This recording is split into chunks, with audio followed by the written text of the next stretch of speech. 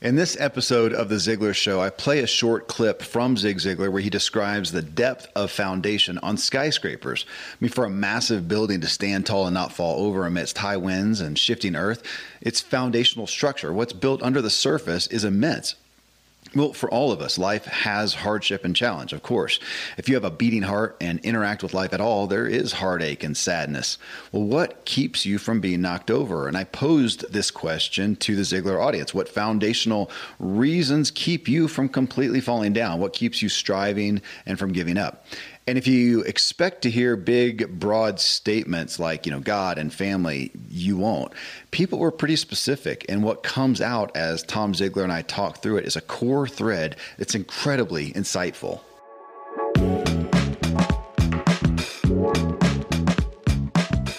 Welcome, everyone. I'm Kevin Miller, and I'm so privileged to host 3 podcasts that have now surpassed 50 million downloads. They're all for people who want to truly grow and change and find fulfillment and joy in their lives.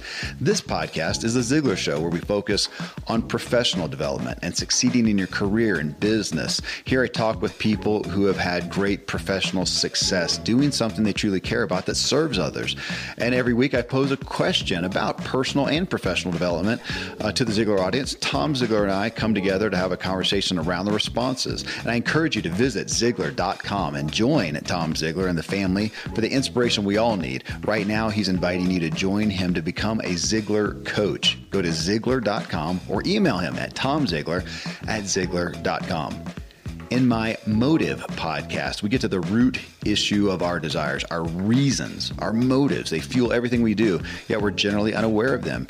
In the latest, episode 21, I bring you, I think, my most epic motive story so far. It comes from Jared Angaza, who takes us from the Nashville music scene to sex slavery in Africa, and now into space, literally.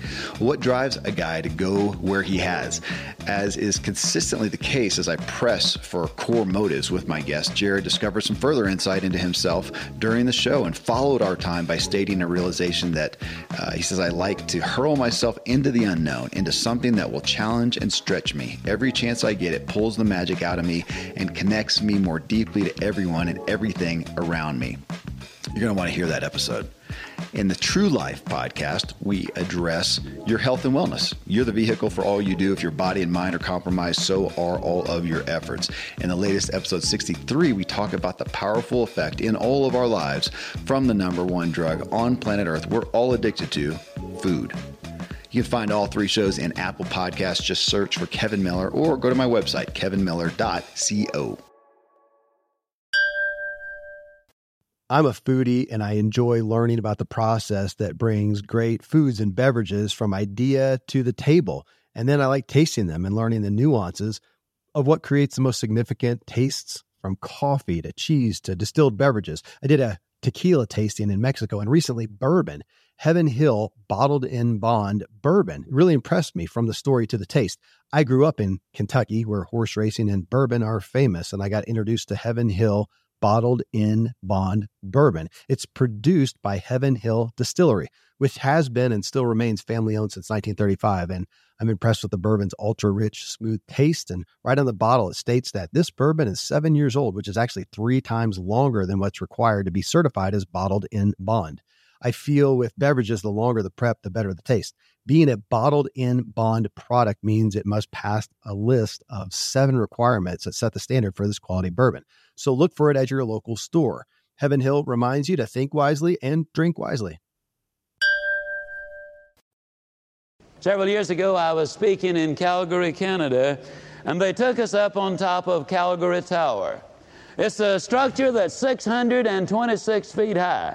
Now, the only way I can visualize that is 2 football fields and then 26 more feet. I can visualize that kind of height. As we got on the elevator and started going up, the little message that was recorded came on, and it was giving us all of this data. And it said this structure in its entirety weighs 12,000 tons. 7,000 of those tons are underground. You see, with a foundation like that, you can go way up in the air. In downtown Memphis or Dallas or Miami or New York or Atlanta, a good engineer can look at the holes in the ground as they get ready to construct.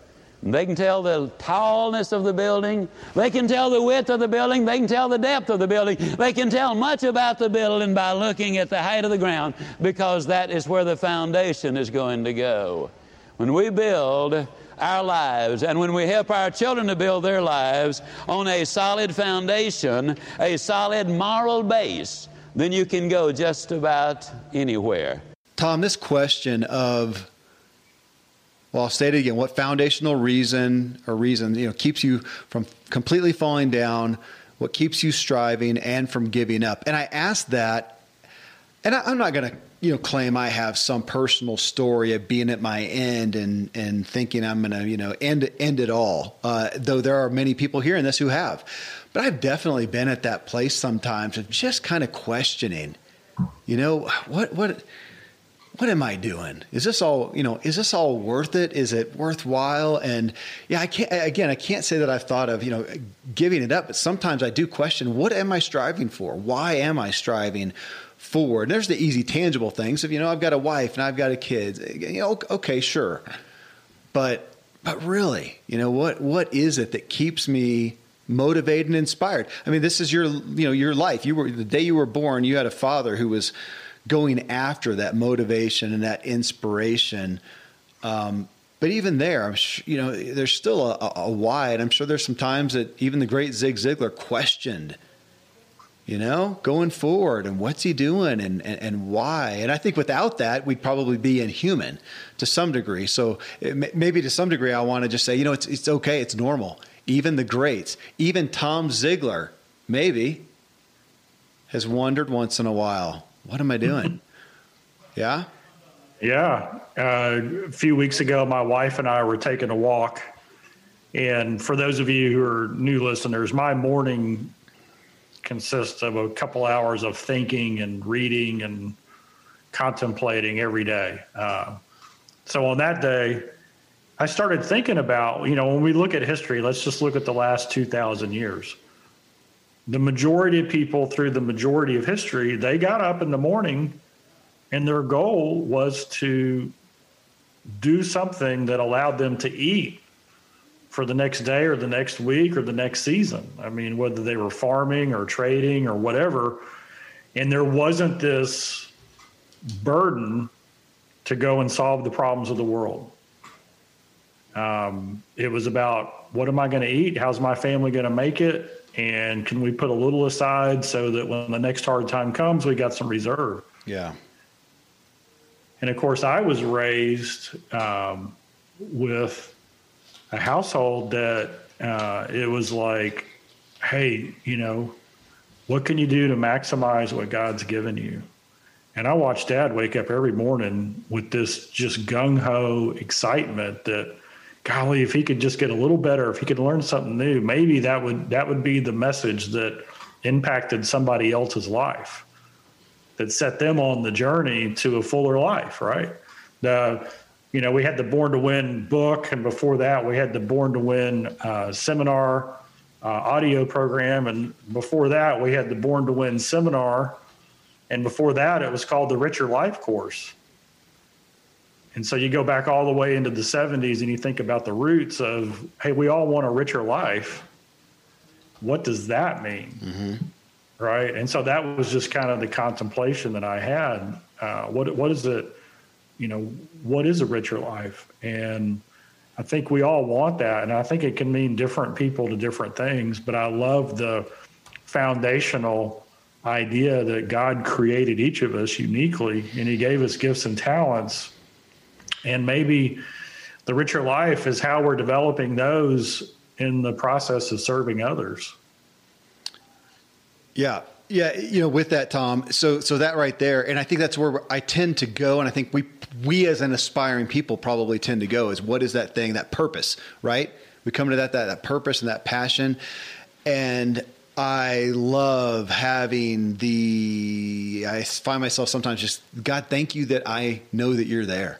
Thank you that you gave me eyes to see, that you let that be revealed to me, and that there is a bigger purpose. That said, here's an admission for myself. We know that I shouldn't say it that way, but statistically, it has been said, and I surely believe that the happiest people, the most fulfilled people on the planet are those making progress. Just making progress, period. I used to be a lot more judgmental in regards to what that progress was.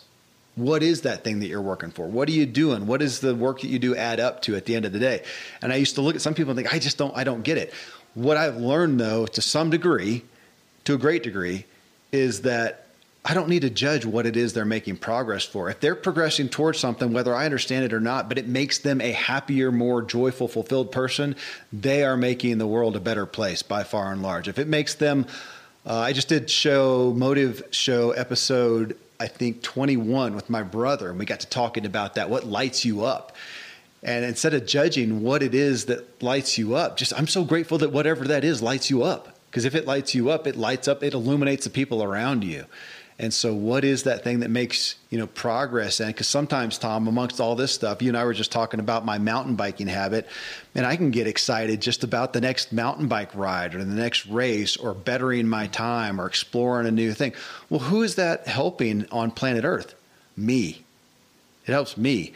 And if I'm come home happier, my wife's happier and my kids are happier and I'm shining my light. And so it was interesting to ask this question. What keeps you? And most of the answers, admittedly, were, well, here, let's read one. You ready?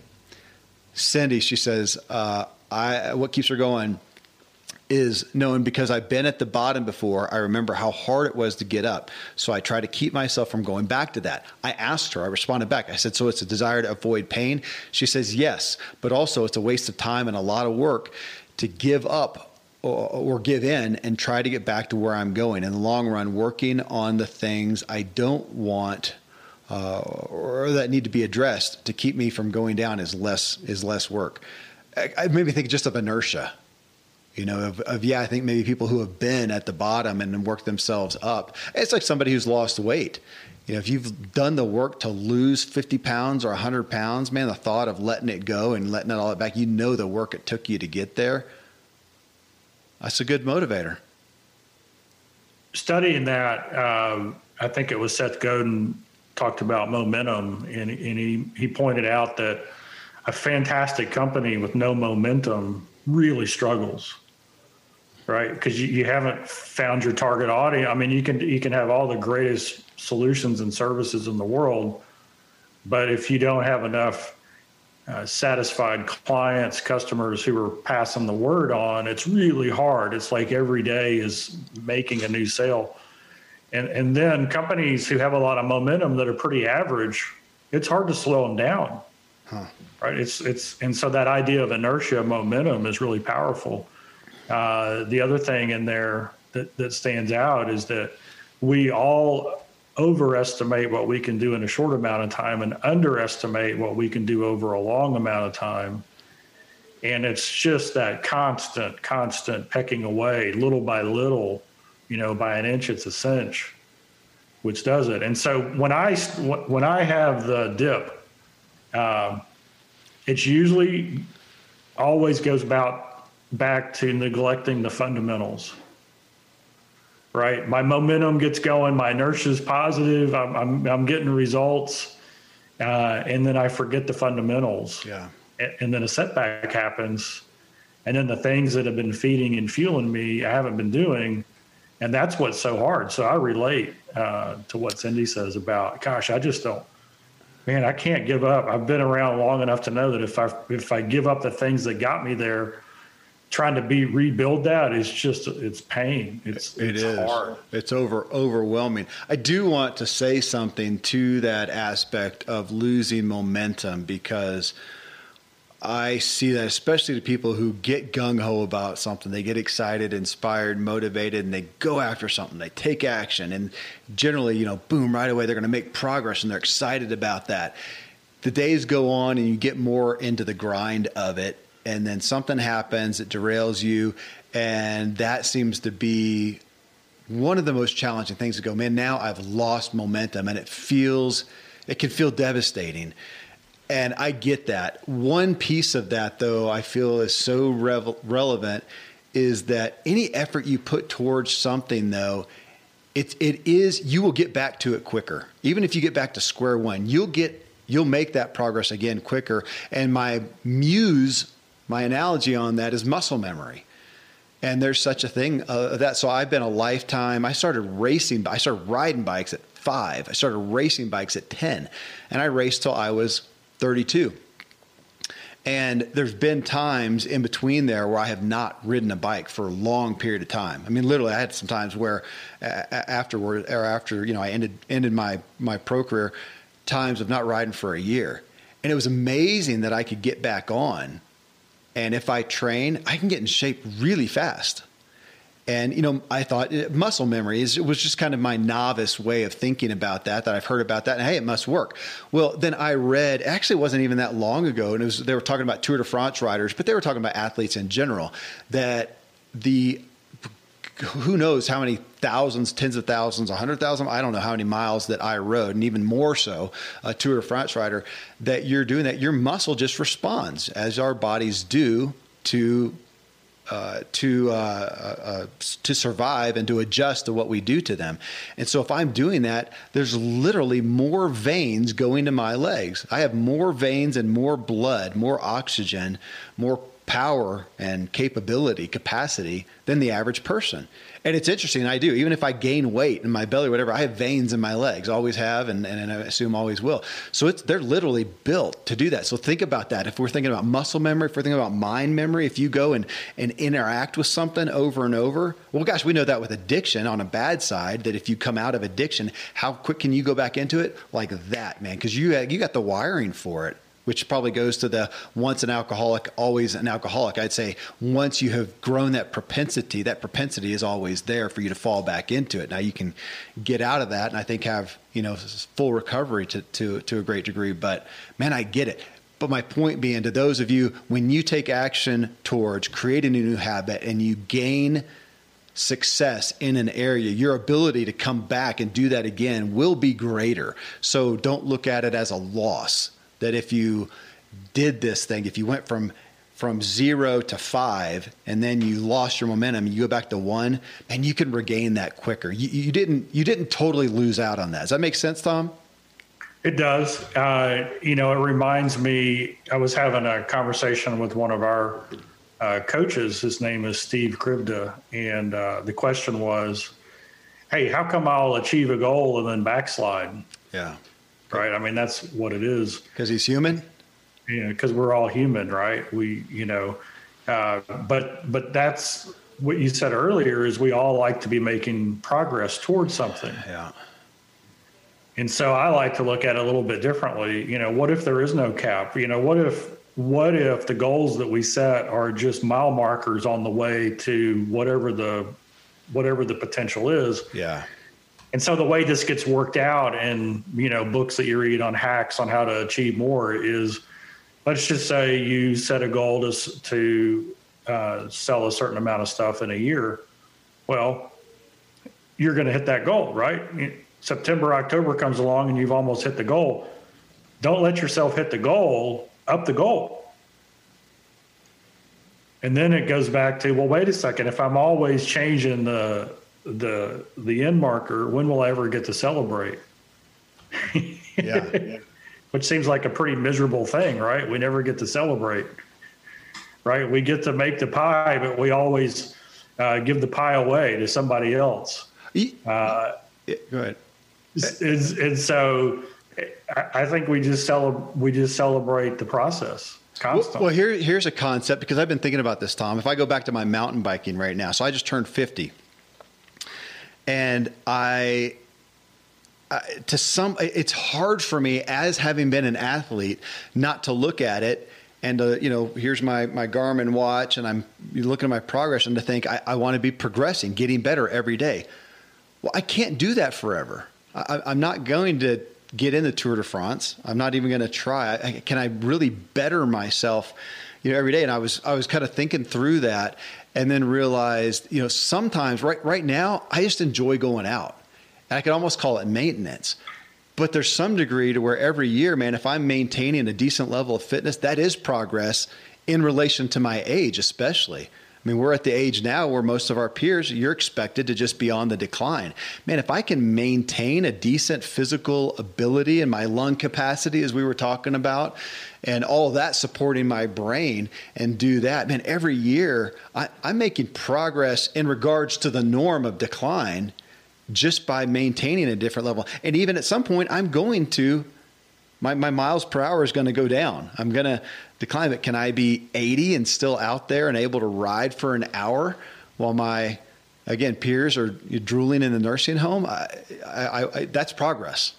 So I'm looking at progress a little differently in that, though, of course, like you, I always want to have the areas where I'm literally making progress, but I don't know if I'm going to continue doing that in my physical ability. We'll see. You are listening to The Ziglar Show and this episode on what keeps us from giving up. Next, we hear from a listener who's motivated by helping the type of person she used to be, which in her words was a hopeless drug addict. Today, she wants to show that recovery is possible no matter how far down people have gone. Here are some resources for you, then we'll get right back into it. Thankfully, the days of building a business website, then having this massive endeavor to integrate an online store are gone. Today, Shopify has fixed all that. I had one business where we actually built the entire website on Shopify's platform. So whether you're just starting out or you're selling $1 million of product already, Shopify is just the industry leader. It works the same for physical products or online and digital, and Shopify is just hands down the best out there. Most importantly, Shopify helps you turn browsers into buyers with the internet's best converting checkout. It's 36% better on average compared to other leading commerce platforms. Getting people to buy is not that hard, at least to the buying point, but getting them to actually give their payment info is, and Shopify is king in that department. They also have top tier customer service, which I think is critical. You can sign up for a $1 per month trial period at shopify.com/Kevin. That's all lowercase. Go to shopify.com/Kevin to grow your business no matter what stage you're in. Shopify.com/Kevin. Most of today, you will be indoors, likely your home or your office. I am as well. Even with my treks out into the woods, I spend a lot of time inside. And we're going to take about 20,000 breaths. According to the EPA, the indoor air is 2 to 5 times more polluted than the outdoor air, sometimes up to 100 times more polluted. At my studio, we have heat being forced through old ducts. I walk on carpet full of years of junk. No idea what's floating in the air that I'm taking constant gulps of. The solution is an air purifier, and Air Doctor is just the best. Air Doctor filters out 99.99% of dangerous contaminants and allergens such as pollen, pet dander, dust mites, mold, bacteria, viruses. They do it so your lungs don't have to. Air Doctor comes with a 30-day money-back guarantee, so if you don't love it, just send it back for a refund minus shipping. Go to airdoctorpro.com and use promo code Kevin, and depending on the model, you'll receive up to 39% off or up to $300 off. Exclusive to podcast customers, you will also receive a free 3-year warranty on any unit, which is an additional $84 value. So to get this special offer, go to airdoctorpro.com. Use promo code Kevin. airdoctorpro.com, promo code Kevin.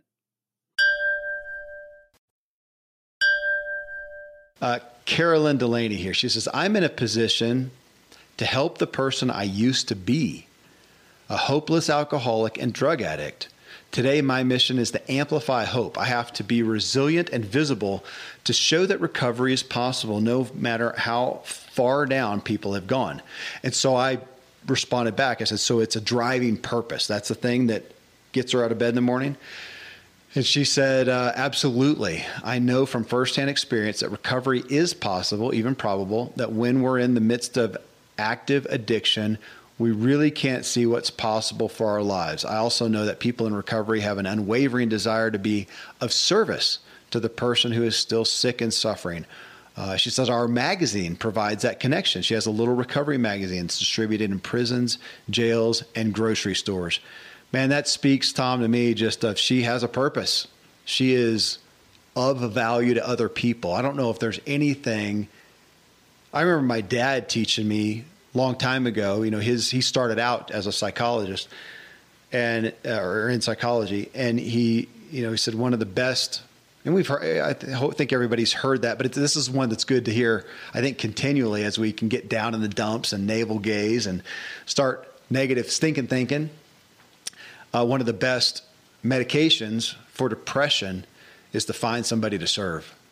Find somebody who you can be of use to, maybe somebody who's hurting more than you can, which there's always going to be somebody, and serve them. We've seen lives turn around when we find somebody to serve, and it gets us. That's what my wife talks about. She's come to points in her life of going, oh my gosh, I need to go out and help somebody because she calls it navel gazing. I'm just getting caught up in my own stuff, my own little world. I need to go serve somebody else. We're kind of back to that serving a greater purpose concept and value. Wow.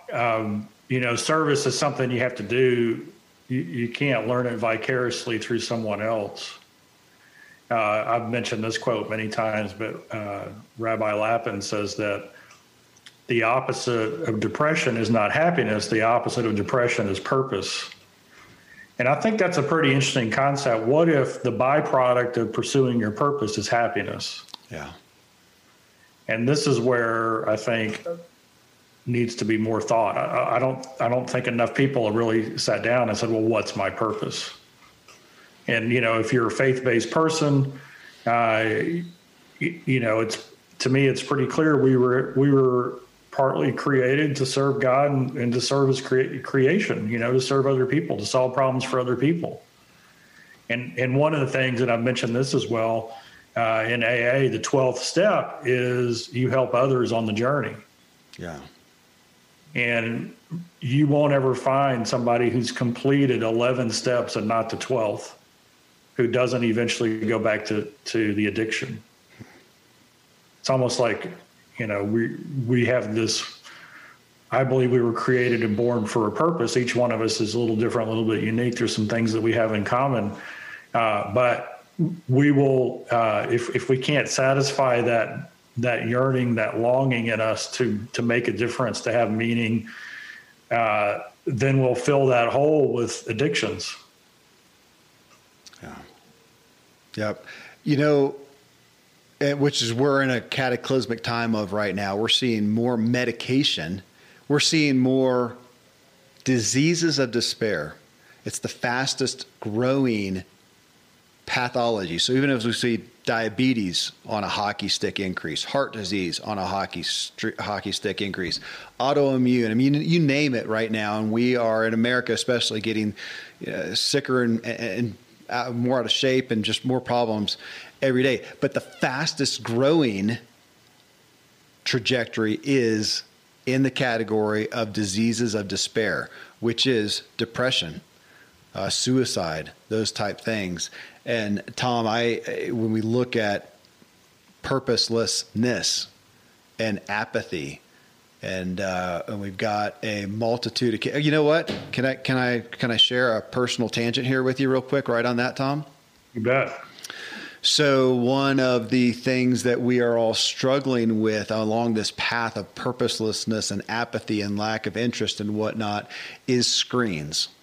And we talk about this a lot. We've had people like Cal Newport on this show talking about digital minimalism and what this screen is. And if I was to make a long story or a long perspective short on that, it is we are finding people less apt to go after and invest in the deeper meanings and feelings and experiences of life because you can get a quick dopamine hit right here off this phone constantly. You can find endless shows on Netflix. You can be virtually entertained, and you get a lot in there. And we're looking at that right now with artificial intelligence and virtual reality and those types of things. Where are these going to go? Where are people? Why go out and go on a ski trip with all the effort and expense and danger when you can put on what's the big monocle, oracle? What's the thing that people are using? Oculus. Thank you. When you can do that, where's that going to go? And so I'm not immune to that. I've got kids in the home right now from ages 8 to 16. And I currently have a 21-year-old temporarily with us. And so I've got 6 kids at home at the moment. And we don't have a bowl of M&Ms out on the coffee table for a reason. Because there's no way any of us are going to withstand eating the whole thing, me included. So we just don't do it. We don't buy them. But we have screens in the house. We have internet in the house. It's my vocation. So if I'm working from home, of course, I think at this point, everybody feels like they need it. With school, I've got school-age kids, and I've got a couple that are not physically in school. They're doing it at home, and the school provides the computer, and it's all online. So how do I take that away? Now, again, if it was important enough, I can move to an island, be off the grid, and go to that extent. But I'll make the long story short. It is a constant temptation. It's very difficult, even for me. I'm happy to watch a show every night. I like that stuff too. As of tonight, we're going to have some new rules. I get the phones, everybody's cell phone, and I will keep them overnight, and I will take them with me to work. I will come back home, and every kid will have 30 minutes from 7 to 7:30 after dinner that they can have their phones. At 10 o'clock at night, and I do have some older kids, so that's a little later than I would do it otherwise, but at 10 o'clock at night, the internet shuts down. And we have no internet till I turn it back on in the morning. Well, for us, most people are TV. It's a smart TV. Without the internet, there's nothing, zero, nada. And video games. Also, we have video games. I have never bought a video game for my kids. Doggone it, we have extended family who've bought my kids video games, and I don't even know where the stuff comes from. I've never spent a dime of my money that I've earned on a video game, and we have everything, literally everything, which I'm a little ashamed to say. We have everything. And tonight I'm going to collect it all. And we will agree on when that's available. It may be one day a week for 2 hours, Saturday from this time to this time. That's the only time that it's available, and then give it back to me, which is very similar to, like, in our family, we don't do sugar and sweets. They're only on S days, so Saturday and Sunday. So my kids know that Saturday and Sunday we'll get ice cream, whatever, but the rest of the day we just don't have it around. We're going to do the same thing with video games. So we're going to take a drastic cut back, not as a discipline, not as a consequence, just as a guys to serve you. Just the same reason I'm not going to put M&Ms out. We've got to take this away, because when we don't have it there, we've done things like this before. When we don't have it there, what do? They read, they write, they'll pick up a guitar, they'll go outside, they'll jump on the trampoline, they'll go for a hike, play a board game. Things that they enjoy, but it's not that quick hit that we can all turn to. So I wanted to divulge that, because as a family, man, I'm not, we're just as prone to the temptation as well, to that quick hit. It's difficult to avoid. So there you go. So there's my parental story. I love it. One of my friends, Steve McKnight, he had a similar system in his house that his daughters, they could do chores voluntarily. They had a certain amount of chores they had to do that was part of being the family. There was no compensation for it. And then there were extra chores that they could do, and they would get credits for it, and they could trade those credits for either money or screen time. And those were things like reading or doing an extra chore or getting a workout in or whatever the situation was. Pretty cool idea. When you first started on this, I remembered of an experiment. I think they did it with rats, and they took rats and they put them in this cage, by themselves, and they had 2 little water things they could drink up from. One of them was water, and the other one had cocaine in water, some drug, and they all became addicts almost instantly. And then they built Rat Disney World. They built this cage that had every plaything, every toy, everything you can imagine, and lots of other rats in it. And they put rats in that one that had both waters. They had the regular water and I think it was cocaine water, whatever it was. None of them drank the cocaine water. Wow. And I think it's, we're wired for relationship, and we're wired for creativity, for exploring, for doing stuff. And so we get trapped in our house and we get addicted to the screen, and that's our version of exploring. Yeah. Even though it's not healthy and it's not true. It's not real. And yeah, it's amazing with the, even a movie watching at our house used to be a big thing. Now we can turn on the movie that everybody's excited about, but 5 minutes into it, you'll see them, if they're allowed, looking down and messing with their screens. I'm going, guys, seriously, you can't, stick it into what, and they'll go, my kids know, but they'll put it down. But again, it's just that today it's the old marshmallow test, Tom. You remember that one, putting the kids in or testing kids and saying, hey, you can have one marshmallow now or wait, whatever it was, 15, 30 minutes, whatever, and you'll get two. Which do you want? And the kids who, wanted one now, they did later tests. And the kids who were able to say, okay, I'll wait to get the two, who could delay the gratification, had far greater life successes down the road. And here we are, and we're in an age right now where we don't even, the concept of delayed gratification is gone. And again, I just went today and had the thought of, I got irritated with a couple of things at home. Our big pan warped and our cheese grater was being goofy, whatever. So what do? I go to Amazon, find what I want, order it, and it's going to be here tomorrow. And I'm up in a mountain town. If you're in a big city, you can get it same day. There is no delayed gratification. There doesn't have to be. There does not have to be. We have to artificially manifest it. It's a nuts world. Goodness. Okay, there was a bit of a tangent. Hopefully that's grateful. On this, Tom, though, this aspect of what gets people out of bed, it is relevant, though. I mean, what is that deep investment, that deep care, that deep purpose? And we're losing it when we have these instantaneous dopamine hits. But I had multiple people here. Jamie also said, I don't want to go back to where I came from. I'll never forget where I came from, and I do not want to go back. He says, avoiding the pain of bad choices and decisions. I don't want to do that again. Chris Puckett, like others have said, I refuse to go back to where I was. Right now, our focus in our home is getting out of debt so we can do something different in the future. I wholeheartedly believe that freedom from debt will allow us to be free in other areas of our life.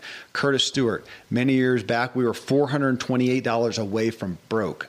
I had been laid off for over 8 months. I could not get a job. I have never forgotten that feeling. It took 5 years to dig out of that hole. And even today, being financially secure and able to retire, I can't shake that feeling. In over 20 years, I've taken one vacation. I worked 60+ hour weeks. Scared and hungry is a hard feeling to let lay. Katie says, it's my 3 kids. I've been homeless before and I won't ever go back ever. So that's interesting, to put this question out. What gets you up in the morning? So I'm gonna almost couch that as they don't want to lose the progress that they made. They have been in such bad places that they don't want to go back, and they know that. I mean, you can make the movie scene of that alarm clock going off in the morning, going, I'm tired, whatever else may be going on. But if I don't get up, I know where that leads. That's a strong motivator, and an interesting one. Sick and tired of being sick and tired. Yeah. We talk about how do you get somebody to take action? Because in what we do, people come to us constantly. They come individually. They say, hey, I'm on a journey. And there really has to be this super awareness of what's the pain that you're in right now? What's keeping you up at night? What's driving you crazy? Just kind of that I've had it moment. And then that needs to be compared to what's the vision you have for your life? What do you want? What is the purpose? And that expands over all 7 areas: the mental, physical, spiritual, family, financial, personal, and career. Oh, you want a new car. You want a vacation home. You want to travel. You want to do what you want, when you want, with who you want. You want all those things. And ultimately, it's interesting how much bigger a driver staying out of pain is than moving towards what it is I really want to achieve. That's a big point. I mean, we know that from a psychology standpoint. What's a bigger motivator, pain or desire? Pain. I mean, we respond to pain. Unfortunately, that's why so many people, let's just take work, right? Let's take the job that is not thrilling. it could be terrible, but it's not thrilling. How many people look at that and go, man, the place I'm in, I don't feel is best for me. I can't be all I am. I could do more, whatever, who proactively go out and find that better opportunity. What percentage is that as opposed to those who stick in it until if they're not enjoying it, they're not doing as good of a job, they get laid off. That happens a lot of times. Or just something changes. There's a merger, there's whatever, and now it's survival mode. And now they're going to jump out. And you have so many people who testify later, man, the best thing that ever happened to me is getting laid off or getting fired because I finally went and found that better thing. The bummer of that, however, is if you're in the former place of saying, I want something different, better, and you go out and find it proactively instead of reactively, proactively, you generally have more bandwidth to find the best opportunity. If you're, however, you just got axed, let go, whatever, you may find something better, but it's so critical. You're in survival mode. You don't have the time to find as best as you might have been able to with a little more time. So if we'd have the maturity to be proactive instead of reactive, it benefits us. But we're humans and we tend to respond to pain.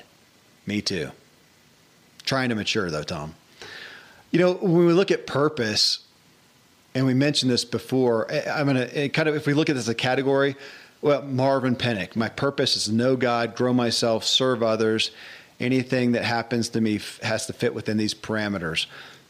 Amy Van Slambrook, God's purpose in everything I encounter, endure, experience. On days when I've been near death, near giving up, near to saying I do give up, it keeps me going, knowing that someone out there is either going through this now or they will be, and they'll need my persistence and victory that God has for me. Susie Bradley, God's purpose for my life is what gets her out of bed. Wade Maines, purpose, my why. I'm a suicide survivor, and I have all the gratefulness to thrive because of Jesus. So let's put that in there. And we have a high faith-based demographic in the Ziglar audience. People who are, who do embrace Christianity, God. And in that, I'm going to put it in a greater purpose, a bigger picture. I mean, we know historically, since pictographs were found in caves, that there has been an awareness of, a seeking, a desire for a greater purpose, a belief in a bigger picture. I don't know if ultimately there's a stronger purpose or desire, thing that gets people out of bed than that at some core level, Tom. And, I even look at that for myself. I can't really make sense of life outside of that. If the proof came tomorrow that there is no God, we're just worm food, that's it, I would have a really hard time finding a reason to do anything the next day.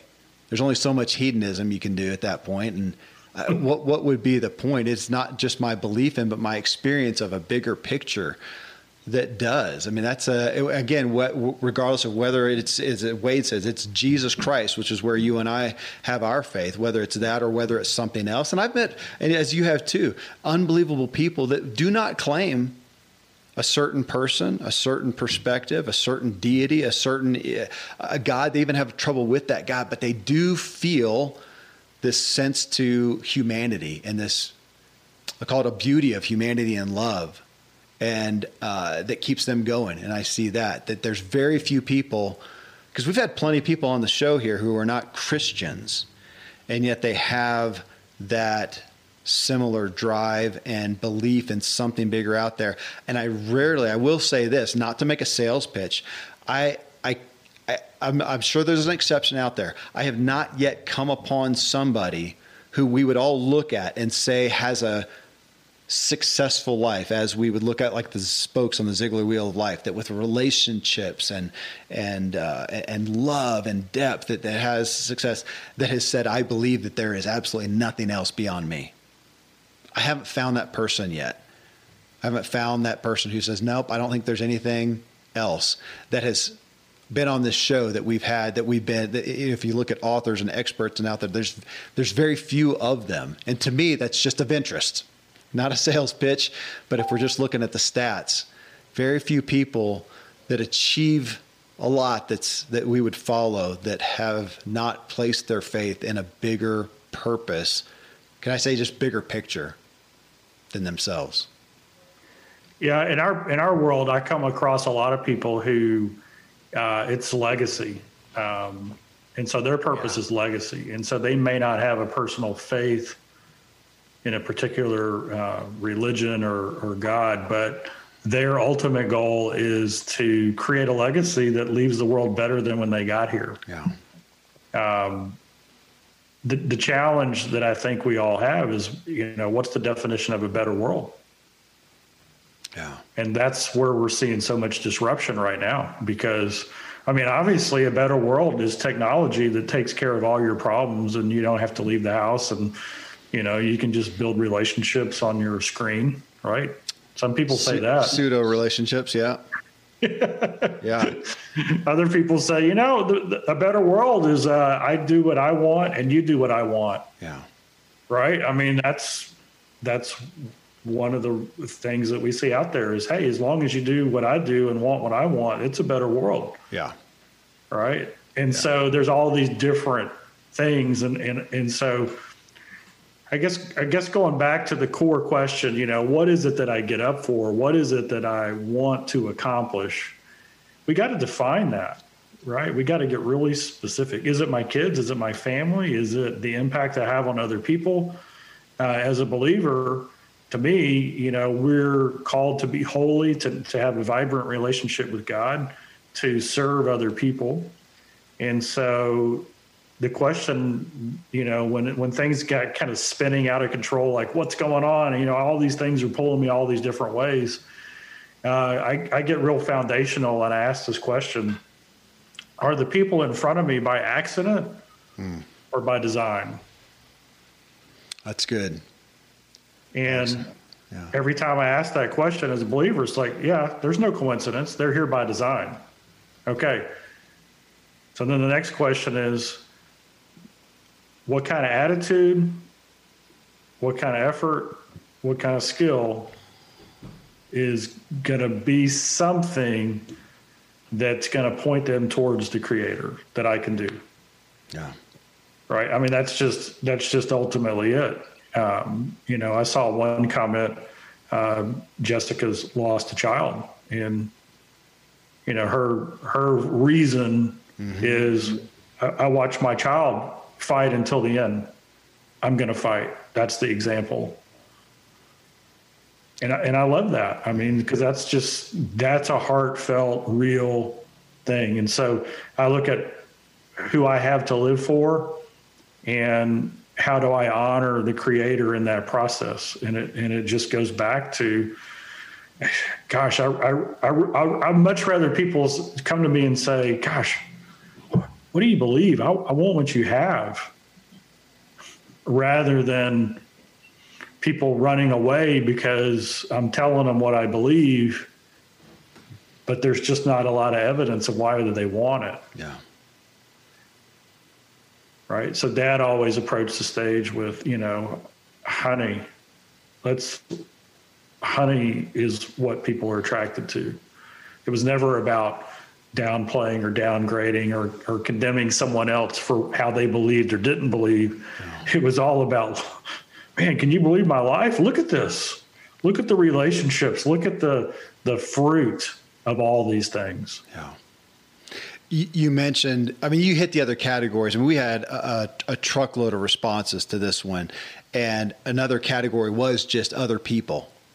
I feel like everybody attests to that to some degree, but people like Jessica, who it's a certain person in their life or people in their lives. Yeah, Michael, Jessica, Phil, Nicole, and it was that the people that they feel a desire to serve.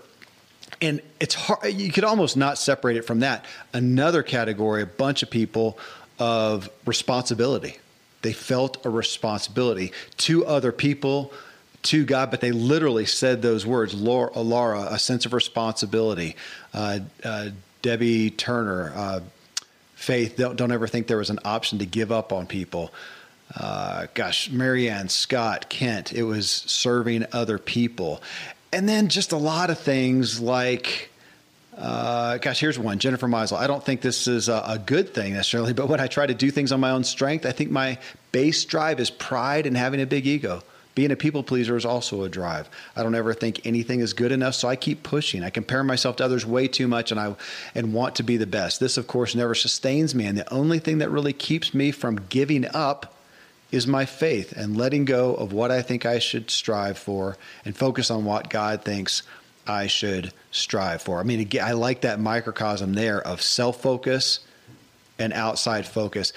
And ultimately, pretty much everybody came to that. Now, granted, again, I'm speaking to a biased audience. It's people who listen to this show and are these thoughts. But so interesting. That's what I was looking for, is what is it that keeps us from giving up? Because we all have that. Otherwise, we would give up. And again, back to this deaths of despair that's on the rise, we're finding more and more people who don't have the reason. They're not finding the reason to go forward, and it's easier to give up. And when we are not living an actual life, but a virtual life, and I am picking on that because that's where we see the strongest correlation, it makes sense. So looking at that, looking at ourselves and others, where are we to me, it pulled me back to, where am I investing, Tom? Where am I investing my time? Because depending if I invest at the wrong place, like these screens only, I don't know that there's a fear. There's a good reason to get up. The fear that I won't find a purpose to get up the next day, the next morning.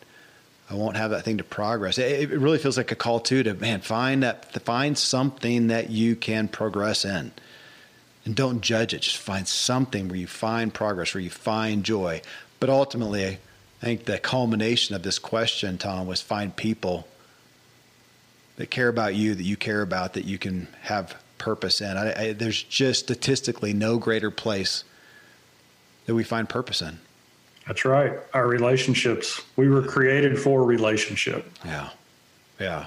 You know what? We'll end there on that, Tom. As I was writing about that not long ago, I thought kind of that daydreaming of a dystopian future. Imagine waking up tomorrow. I mean, imagine that. If everybody could do this exercise, just think about what it would like. Everybody's seen enough movies, they can picture this. You wake up tomorrow, everything's just as you see it right now. Look out the window, look at your home, wherever you are. Everything is just as you see it, but there's nobody else there. You're it. It's just you. I mean, can you imagine? I realized, because my first thought was, I guess maybe you just go do everything you want to do. Go drive a Porsche 200 miles an hour down the road and eat cheesecake before it rots. Do all. But I thought, but why? There's just, I realized there's no joy without some correlation to another person. And even if you could have fun being totally hedonistic, go surf, go do a couple things for a week. I mean, but at some point, I just think I would end it. Oh, what's the point? And it just brought the gravity of other people. As much as I like my alone time, I like my solitude, I can be a hermit. There's no purpose otherwise. It made me think of Thomas Merton. You know Thomas? He was a famous monk. I don't think he's still alive. But I remember my first reading of him and hearing about him being away in solitude for like 3 years or something like that. And as a newbie Christian, or not a newbie Christian, but really new to my own personal faith, I thought, well, I don't get that. Really? What good is that to you? Seriously, is that enough? Just you and God off on a mountain somewhere. Is that really it, with no relation to other people? Well, it was years later when I came back to that and realized, no, the guy wrote like 50 books. I mean, he spent that time doing what? Writing things for the purpose of other people. It was a relationship. Without that, what would he have done? Who would he have written to? That's what he spent his time doing. That we can't really get away from what you just said, Tom, relationships and the desire for that. It's top of the heap, huh? That's it. That's it. Hey, appreciate my relationship with you, Tom. Thanks, brother. Likewise, my brother, the greatest host in all of the land of podcastism. I'm going to get that T-shirt. So what does keep you from giving up? And I'd encourage you to ponder it for a moment. Maybe write about it and elevate its value in your life. And if you know someone who's struggling with giving up, maybe share this message with them. Share your own testimony. Coming up in episode 865, I've got quite a story for you. Tana Amen is vice president of the Amen Clinics and a world-renowned health and fitness expert. She's the picture of health and beauty and success. But here she comes forth with the exact moment when the facade, as she says, came falling down for her as she revealed her past of trauma and abuse that today makes who and how she is even more glorious. If you want redemption for all the bad that's happened to you, you're going to want to hear this show. Till then, thank you as always for letting me walk with you as we inspire our true performance together.